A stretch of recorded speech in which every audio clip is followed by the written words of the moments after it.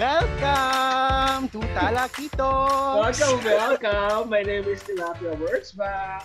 And I am, of course, Shamsi Sapsap. And welcome to another episode. Magchichikahan na naman tayo. And this time around, we're gonna talk about the episodes 4 and 5 of Gaya sa Pelikula. Yes. So Okay.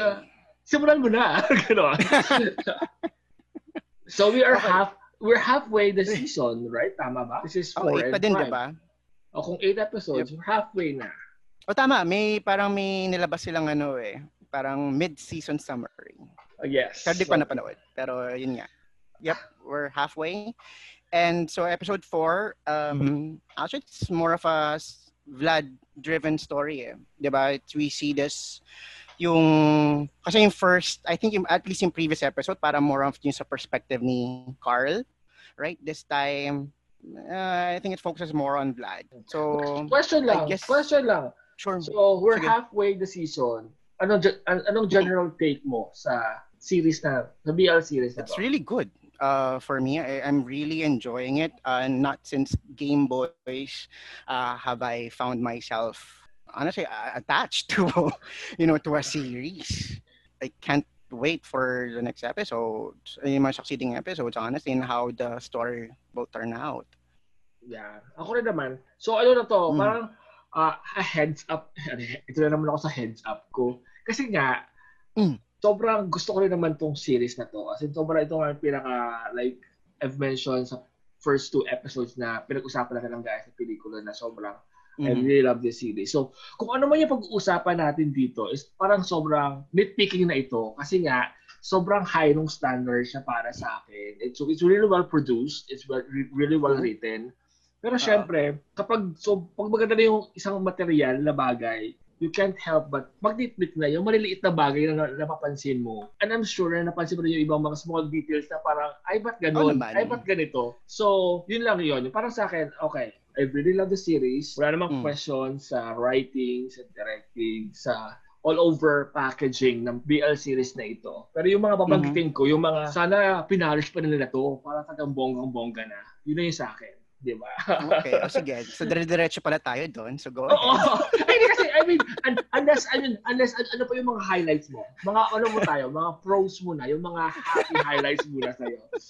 Kasi nga, sige, ikaw. Ano yung mga, ano muna? Sige, let's do the positive sides muna. Okay. So, good cop, bad cop. Parang ganun. Ganun ang natin today. Okay, fine. O sige. So, let me itemize. Right? Wow, itemize talaga tayo. Oo. Oo, sige. So, number 1, syempre, of course, yung character ni Vlad, right? I think Ian really does a good job, particularly for episode 4. Yung restrained acting niya, yung when he was showing yung vulnerable side ng character, you can't help but just empathize with what he's going through. Kasi di ba, remember, it's his birthday, right? On Christmas Eve, tapos unhappy pa siya. I mean, he is unhappy with the relationship with his family. Tapos at the same time, developing romantic feelings for a guy who is confused, right? And in his perspective, 'di ba, sabi nga niya, it's a mess not to bother with it. Kasi nga, 'di ba, he refuses to be a plot device that triggers yung someone's identity crisis, di ba? He said that. Bago ka sa second point mo, susunod lang ako kasi yung first comment ko din is Vlad's very grounded acting. Yeah. Sobrang grounded ng acting niya, na very natural, na parang effortless. So, talagang sa series na to, parang team Vlad talaga ako kasi nga, hindi ko siya makitaan ng very natural yung acting talaga niya at ang galing. Nagagalingan ako at nai-inlove ako kay Vlad dito. So, aminin natin. Very natural, very understated, right? Oo. Yun nga, tapos yung mga quotable quotes niya, right? I'm pretty sure tumatak din sa iyo yung Jesus is too forgiving to be a Capricorn, yung mga ganong tsena. And yun, di ba, he's also showing a bit more affection ngayon, di ba? He's using yung term of endearment niya na Arky more, di ba? More than ever now. So anyway, going back, 'di ba? So yung sa at least yung sa main thought ng episode, 'di ba? Lot of conflicting emotions from his side. So syempre, anong gagawin niya? Inom na lang siya like anybody any normal person would do. So it's nice to see him, yung mag-isa lang siya sa apartment, doing his goofy antics, right? Parang kulang na nga sana gumawa alam mo yung Tom Cruise, yung Risky Business? Yeah. Sana yun na lang ginawa niya. Pero part of me wishes na sana ganun yung ginawa niya. Pero kasi nga, di ba, parang gaya sa pelikula, yung mga allusions, parang naghahanap rin ng mga allusions, di ba? Kasama yun sa Ichichika ko later. Kasi nga, parang namimiss ko yung mga nods sa mga pelikulang international man or Filipino na parang namiss ko ng konti yun. So, okay. I don't know if it was parang not a subtle or an obvious reference to something, pero yun yung yun yung kita ko eh. I also like the part na yung di ba yun nga parang si Gav sa Game Boys, yung nagpapapansin na rin siya, right? Habang nasa Christmas dinner tong si Carl, parang we get to see yung papansin, petty, tapos a bit sociopathic din kasi hinulo, di ba? Binagsak ng Christmas tree. Parang petty na cute na parang, ano yun? True. Pero would have to say, yung favorite part ko talaga, yung when they were playing Tahanan, yung sequence na yun by Nika Del Rosario. Yun ang second on my list sa mga pros, yung highlights of this episode. So yung first ko is Vlad's grounded acting. Ang second ko, yung theme song, Girl. Ang ganda ng theme song sa episode na to. True. Di ba when he was dancing on his own sa sala. Tapos, saktong, Globe is very good at this. Yung saktong pumasok yung sweeping chorus part ng song, yung music. Tapos, imagine Carl at the door. Tapos, before that, diba, may foreshadowing yung si Carl at saka si Anna the neighbor. May pinag-usapan sila about yung theme song test. Something about theme songs, right? Yun. Yung theme song test. Parang, yes, ang galing. Diba, yun nga, parang it was so magical, parang it was very fairy tale, like, kinilig ako ng bongga. Sobrang kilig overload. Kilig overload sa episode na to. I can't deny it. Pero, yung, naman sa akin din, yung same part na yon, yung medyo sweet sa akin na part, yung inopen niya yung gift. Pero, di ba ang nakakita sa gift, bahala ka na kung saan mo ilalagay ito. Tapos, nilagay niya sa puso frame, niya. Yung picture frame, right? Yung picture frame. So, bahala ka na kung saan mo ilalagay ito. Kasi ang first thing niya, nilagay sa puso niya. Parang ang simple yung gesture, pero parang ang babaw. Kinilig ako doon. Diba, you have to admit, diba, sobrang talaga. Fine, manipulative. Diba, nandun na tayo. Pero, shit, parang tanginang to. All these feels, di ba, na mararamdaman mo talaga. Tsaka, ito ko, inunote ko na may pakilikili si Vlad dito eh. Nabanggit ko sa'yo ito, di ba? Because shit, pinaka-highlight itong episode sa akin, yung kilikili ni Vlad. Pero that's a very, side note. Nakasando kasi siya, di ba, buong episode. Tsaka alam naman ang mga weakness natin. So, highlight yon. So, yun nga. So, yung theme song test na sweet na parang at least, na nabigyan tayo ng parang may build-up kung bakit sa eksenang yun. Yep. Parang nag-hint kasi teka pala, ito palang question ko. Kasi sa first few episodes na natin, or sa second episode natin, pinag-usapan yung guys sa pelikula, na pag-usapan natin si Anna. Si Anna is mas, mas distinct na yung character niya dito. And we didn't like Anna at the first time. Kasi nga parang, hindi pa natin nakita yung point niya. So, how are we feeling about Anna's character now? For this episode, I still was left having the same sentiments. Parang episode 4 to my turning correct. Episode 4 to kasi may ang turning point sa akin would be episode 5, right? So around this time when I was watching it, parang the actress, she does a good portrayal about yung Kuwela funny neighbor na in some form relatable kasi we always I would assume we all have that feeling at home na kaibigan. Pero at yun yung train of thought, yung impression ko pa din noon, at least when episode 4 was released without episode 5, parang it still was at the same mold as Judith's character. Actually, feeling ko rin naman, mas sa episode 5 natin mag-usapan si Anna. Kasi ako naman, may problema ako sa characterization ni Anna sa episode 5. Pero we'll discuss that later. So yeah, at least, sa akin naman, I mean, okay, fine, andyan si Anna, siya yung dahil nga wala yung Judith character sa mga kwela eksena. So, mga gano'n. So, actually, speaking of yung Sue, yung friend ni Vlad, what do you think about her? Kaya nga sasabihin ko, so, are we starting with our kind of negative comment ba siya? I mean, I would like to say na ito yung ating critique, kumbaga. Constructive criticism natin. Kasi nga parang, hindi naman tayo dito para mambash. We love the show. I love the show sobra.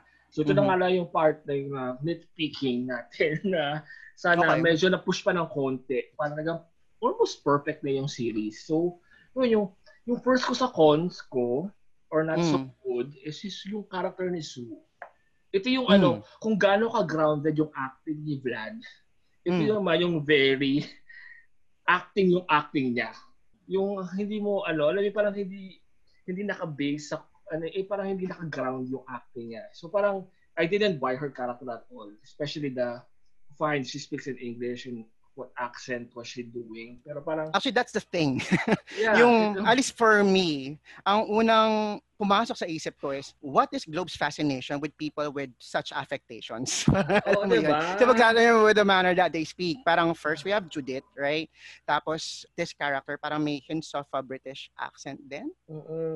So, yun lang naman. Tapos, to be fair, I mean, okay. I mean, she was yung parang Vlad's voice of reason, di ba? As it turned out. Parang siya yung nagbibigay ng advice.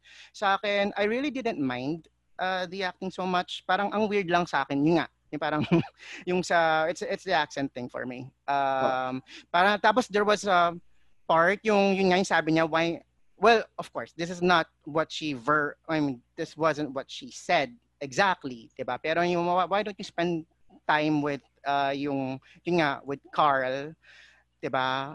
Instead of just doing the same routine birthday after birthday.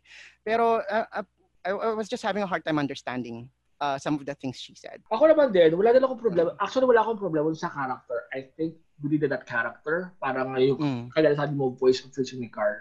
Yung lang talaga, sa akin naman yung acting talaga yung I really didn't buy the acting at all. Doon naman tayo Okay. So ako naman ay sa mga nitpicking na, mga na to, na parang, go ahead. Ikaw yung nagbanggit sa akin, ito yung mga small details na parang nawawala yung fantasy kasi nga, meron ka napapansin ng mga small details. Sige, start. Yung dumating na gift, yung gift na binibigay niya. Kasi isang gift is to Mama and Papa from Carl. Pas yung pangalawa is galing kay Sue. Tama ba ako? Correct. Yung clapper and jockstrap dapat. Pero ang naman ay yung gift, yung picture frame, di ba? Wait, what are you saying? Gift ni ano yun? Hindi. Actually, ito lang yung point ko. Kaya ako binanggit yung gift wrapper. Kasi I'm trying to figure out kung sobrang small detail. Pero naiinis kasi ako. Kasi nga, kung isang gift ay to Mama and Papa from Carl at isang gift ay galing kay Sue, pero bakit pareho ng gift wrapping paper? Kung galing sa ibang bansa. Kasi si Sue is nasa Thailand. Correct. Totoo pareho ba? Di ko napansin yun. O, di ba?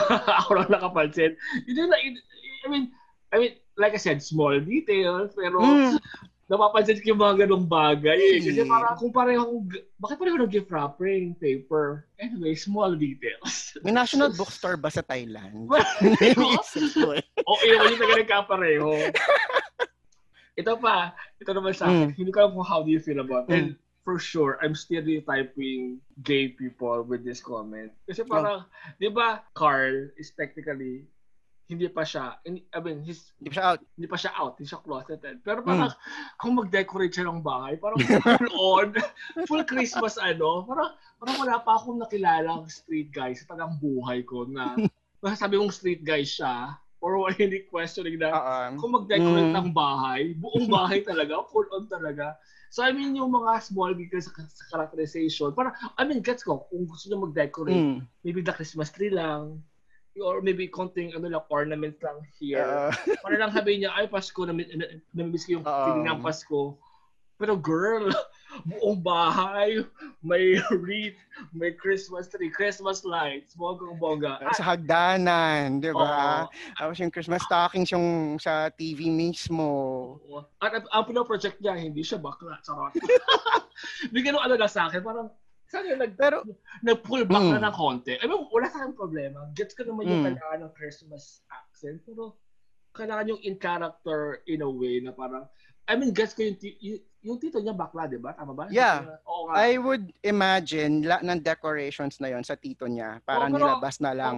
Pero talaga full on talaga. Full production yung ate mo, no? Paano mo childhood tradition, di ba? Tradition nga na tumira siya dun, di ba? Isa siya sa checklist nila. Well, this will be linked to the ending then.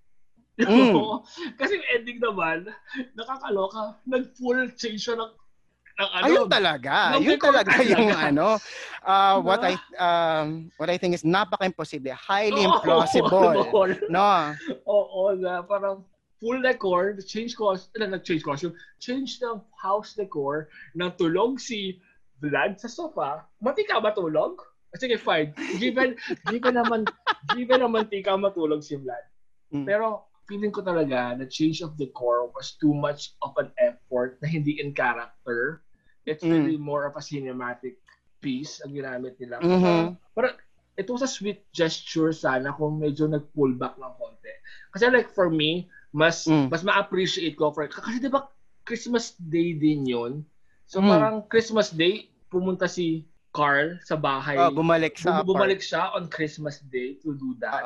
Parang you're not gonna spend your Christmas with your family or your friends o kung sino man yung nasa parang yung change of decor was too big of a gesture. Sweet sana, pero unrealistic. Parang sa akin, mas i-imagine ko pa na parang ang pwede niyang gawin is yung before the end Vlad's birthday, before the end of Christmas, tsaka siya uuwi, at tsaka meron siyang dalang cake, na parang sabi niya, kala mo, parang ano mo yun, mas parang, mas grounded yung response, or yung kasi parang sweet pa rin naman na parang, after spending time with family, tsaka lang siya uuwi, tapos before the strike of midnight, bago matapos siyang birthday, tsaka siya may dalang cake, or yung pancake na may candle, na parang, I felt like that would be more, for me, it would be more like a sweet gesture, kasi yung papaka-OA na parang change of decor talaga. Actually, hindi lang yung girl. Di ba? Niligpit yung kalat ni Val. Ni Vlad. Yes. Di ba? Oo, kasi nag-iinom siya the night before. Di ba? Number one. Nagligpit at tinabi yung Christmas decors. Sinet up yung birthday decors. Sinet up yung pagkain sa table. Tapos ginawa yung pancake. Cake. Right? So, as inantay magising si Vlad. So, does that mean the whole time, naka-standby lang si Carl sa kitchen waiting for Vlad to wake up, di ba? Oo, di ba? Parang, oo. Kilig sana eh. Kasi parang, isipin mo talaga, parang, hindi. Yun lang naman. Pwede na. I mean, kinilig naman ako eh. So. Actually, this whole episode, that whole tahanan eksena sequence is very kilig naman. Pero saka yung yung picture frame sa puso niya, kinilig ako doon. Parang yun lang. Anything else for episode 4? Ano lang, a small pet peeve lang, 'di ba? I'm always particular about the music that they use. Diba? So I like the fact na ginamit nila ulit, right? Yung sa papunta sa outro from a fantasy to reality na, 'di ba? Ganun yung sequence. But the thing is, I just wish na sana they used a different verse of the song na. Kasi if you listen back to it, it's the exact same thing. It's the exact same verse. At least for me, they could have used a different other verses of the song to start that moment. But other than that, I mean, it's just minor. I mean, I wouldn't really mind it, especially yun nga, if what they're eyeing is yung fantasy to reality sequence. So other than that, I'm totally sold with this episode. Okay. So are we going to episode 5? Episode 5. So this is the episode 5 na my prom scene, the famous prom scene. Pero bago tayo dumating doon, syempre meron pang konting So Vlad is more affectionate with Carl this time. Tapos yun nga, nagka-brown out. They bond with Anna the neighbor. And hence the prom scene. So mga small details muna ako So syempre... highlights yan, right? Medyo sabog-sabog ang episode 5 ko na notes. So... sige. May notes talaga, di ba? Notes talaga. Hindi naman sabog-sabog. Pero I mean, hindi ko na siya, ano ko na lang to. Go ahead. Yeah, mga gustong mga lad. Kasi if they watch our previous episode sa mga gay films na favorite natin. So, yung nod to Ito Mama Tambien was like a big like, yes. Ito Mama Tambien. Our favorite. Oo, una naalala ko nun eh. Yeah, I know. So, tsaka yung actually pinag-usapan nila sa first about the movie, that was actually really good din. Kasi parang... yung about feeling more than thinking. About thinking. Tapos yung parang how... Kasi di ba parang, yun naman yung question lagi when you watch something or anything that's something related to art. Yung parang, you don't have to overthink things. It's really about how you felt. When like... Yeah. Pero babanggitin ko din, kasi yung enunciation ni Vlad sa Boca, I can't even say it properly. Boca del Cielo, yung Heaven's Mouth, yung the way he pronounced it every time. Parang sabi ko siya, ang gwapo talaga ni Vlad. Parang yung enunciation lang niya, ang galing-galing. Bokang inang to, gano'n. Boca del Cielo. I can't even say it properly. Pero, I mean, wala lang. Umangat sa akin yung pag-pronunciation niya. But it's true, right? I mean, sorry, let me just share something. Yeah, go. Yun. It reminded me about this quote. You know, you're talking about art being more about feeling, right? So it reminded me about this quote from BoJack Horseman. Yung sa last season kasi, ewan ko lang kung napanood mo na. Pero wala pa nga, di ba? Pinipilit mo na ako, pero malapit na ako matapos. Parang nakahabol na ako. So yun nga, but you know yung character ni Todd, right? Yes. Diba? Yung naka-hoodie. So, yeah. So dun sa last part, yung last conversation na ni BoJack, he said that the point of art is less about what people put into it and more about what people get out of it. Correct. So, I agree. Yun lang, dun ko lang, I was just able to relate it dun sa sinabi ni Vlad. Na nagiging touchy na rin pala siya kay Carl, by the way. Diba? Yeah. Sumisimple na rin si Kuya. Actually, dito rin papasok yung ano ko eh. Kasi, di ba, when I finished the episode, napa-message ako sa'yo. When you asked me kung how I felt, hindi ako nakasagot na agad sa'yo and you thought na parang hindi ko na gusto yung episode. Nagusto ko yung episode. Pero kasi nga, sobrang ako nagpapaisip na rin, overthink sa characters ni Vlad at saka ni Carl. Then I remembered, kasi I really felt na, teka, sino ba talaga ang bida? Then I realized, it's really Carl and not Vlad. Yeah. Si Vlad, basically yung parang, hindi naman inciting incident. Well, technically, siya yung inciting incident. Siya yung pumasok sa buhay ni Carl eh. Siya yung gulo nung status quo ni Carl. So parang, okay. So, medyo, kaya ang tagal ko makasagot sa'yo kasi parang napapaisip ko, yung parang character, dapat talaga si Carl ang nirunot natin. And which in this episode nga, at the very end, talagang kay Carl din nakafocus yung episode. At hindi kay Vlad. So, pero bago natin tuloy yung chikahan with that character, it's worth noting, kasi kahit ikaw tinanong ko, yung sampayan scene, may allusion ba to sa ibang pelikula? Parang inisip ko yung sampayan scene na landian nila sampayan scene. That I don't know. Wala akong maalala na referencing. Pero naiinis ako kasi yung unang sampay nila ng kortina, tuyo. Tuyo siya. Sabi ko, hindi mo lang binasa sa una, pero ay binasa sa small detail.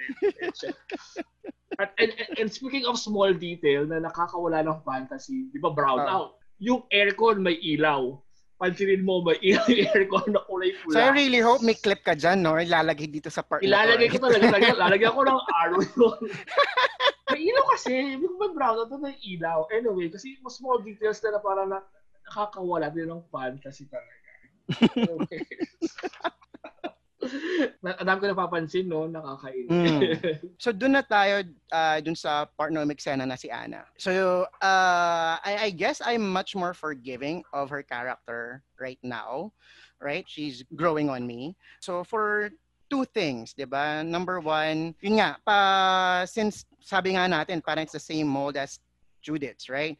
Pero in this case kasi, since Judith is more of an authority figure, diba, yun sa character niya. So she can't be that character for these scenes, right? But they needed a quirky character to be that icebreaker when things get tense kasi. So yeah, it really felt that way. Yeah. So I see the purpose why. And then of course, yung conversation about yun nga, yung when she shared her frustrations about being a mom. So yung parang it's a bit of a social, it's a social issue nevertheless. That's kind of being overlooked, 'di ba? Yung parang anti-single mom shaming, 'di ba?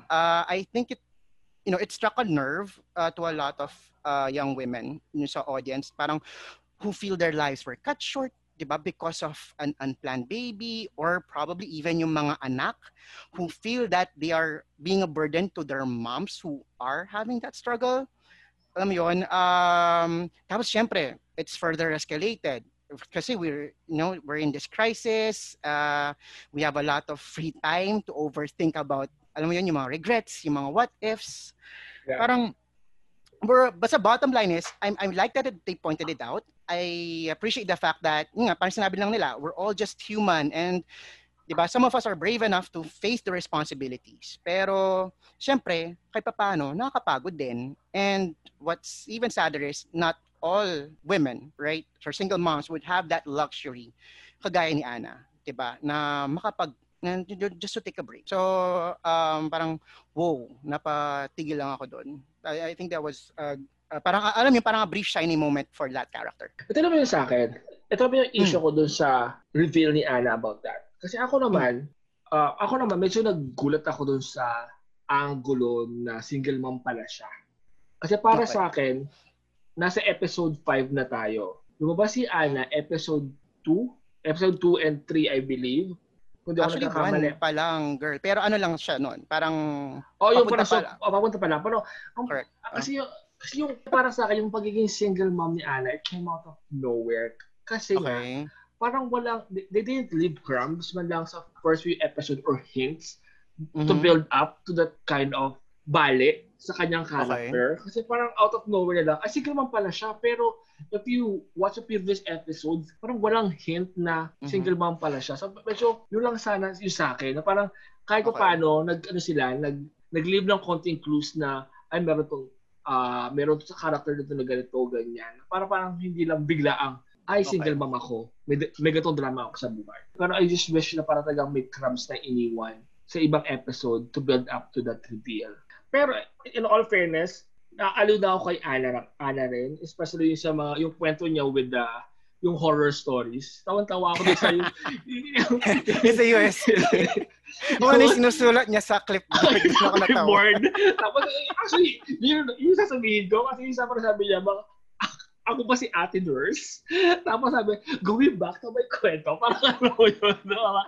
In all fairness lang ng Ara. I mean, happy side. Yun nga talaga, nagulat ako na parang, ay, sige man pala siya. Take ko naman doon. Pero kasi, di ba, yung setting nila noon, parang revelation of truths eh. Yun yung, dahil naka-brown, alam mo yun, brownout, umiinom. So parang may makeshift bonfire siya na sila. Tapos, yun, parang they're revealing things about themselves, di ba? Kaya nga napasok yung conversation sa prom. Parang, yun yung shinare ni Ana. Sa akin naman, for example, instead, di ba meron eksena si Ana na nakiki-wifi siya. Kaya siya pumunta sa apartment nila with the kliyente. Ang sa akin, kung mas ang ginamit nila yung eksenang yun, na parang ang tumatawag sa kanya is yung napangasawa niya, or yung asawa, or yung manuga, or yung ibianan niya. Tawag. Tama ba ako? O yung hinahanap siya. Para lang may hint tayo of mystery na, bakit siya tinatawagan ng ganon? Para yung reveal sa dulo na single mom siya, hindi out of nowhere. Yung parang may konting hint na parang may build up. Kasi parang, okay, fine. Ano yung kliyente dahil na makigamit na siya ng wifi para makapunta siya. Gets ko yun eh. Kaya siya para makapunta, makaging friendly. Pero sana, may tumatawag bigla na parang, uy, yung bianan ko tumatawag. Pas i-delete niya yung call. Para lang meron ng konting build up. Okay. Or are we going to the prom seat from one last na na-appreciate ko before going to that part, yung anti-femme shaming statement. Yung Vlad called it out about, di ba, yung call it out as a form of a microaggression. Nasa listahan ko yan, yes, of course. Yes. Di ba?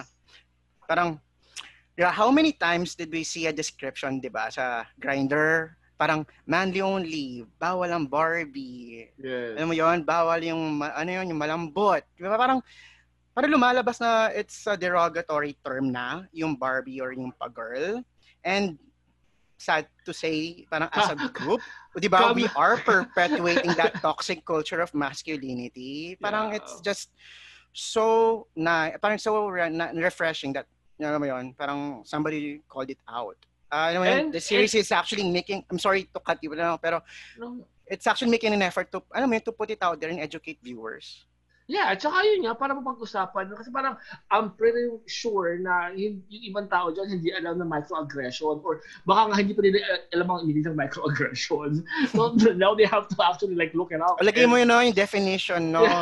Yan, sa part na to. Para at least lang. I mean, I think it's part of it's really part of the advocacy in a way ni Severo to really put that out there. So, yun nga, parang they're like these little PSAs but not in your face, diba? Tsaka hindi rin siya preaching.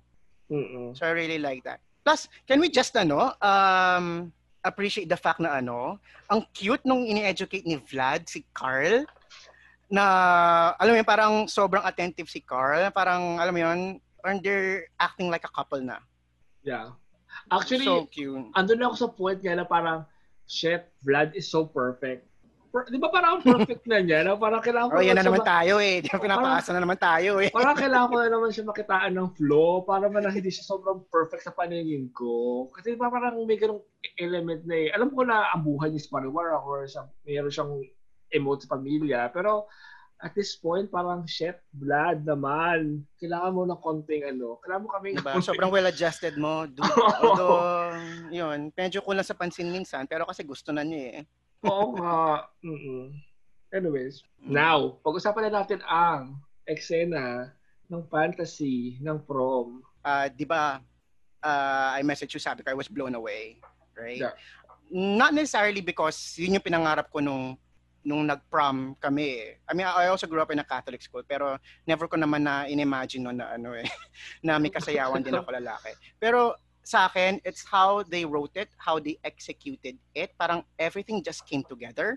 Like, di ba nag-start yan? Let's circle back nung sinabi ni Ana. Parang yung particularly doon sa dalawa, kay Vlad at kay Carl. Di ba parang nalood niya na parang they're living like in another dimension with a stranger? Yeah. Di ba? Yung una sinabi niya eh. Tapos, when they started dancing, tapos yung ginamit pa nila, yung magkaibigan or magkaibigan by Coeli, na sobrang folk sounding, the folk song sounding, tapos pagnan, parang at least for me, parang you're transported to another world na parang sila lang.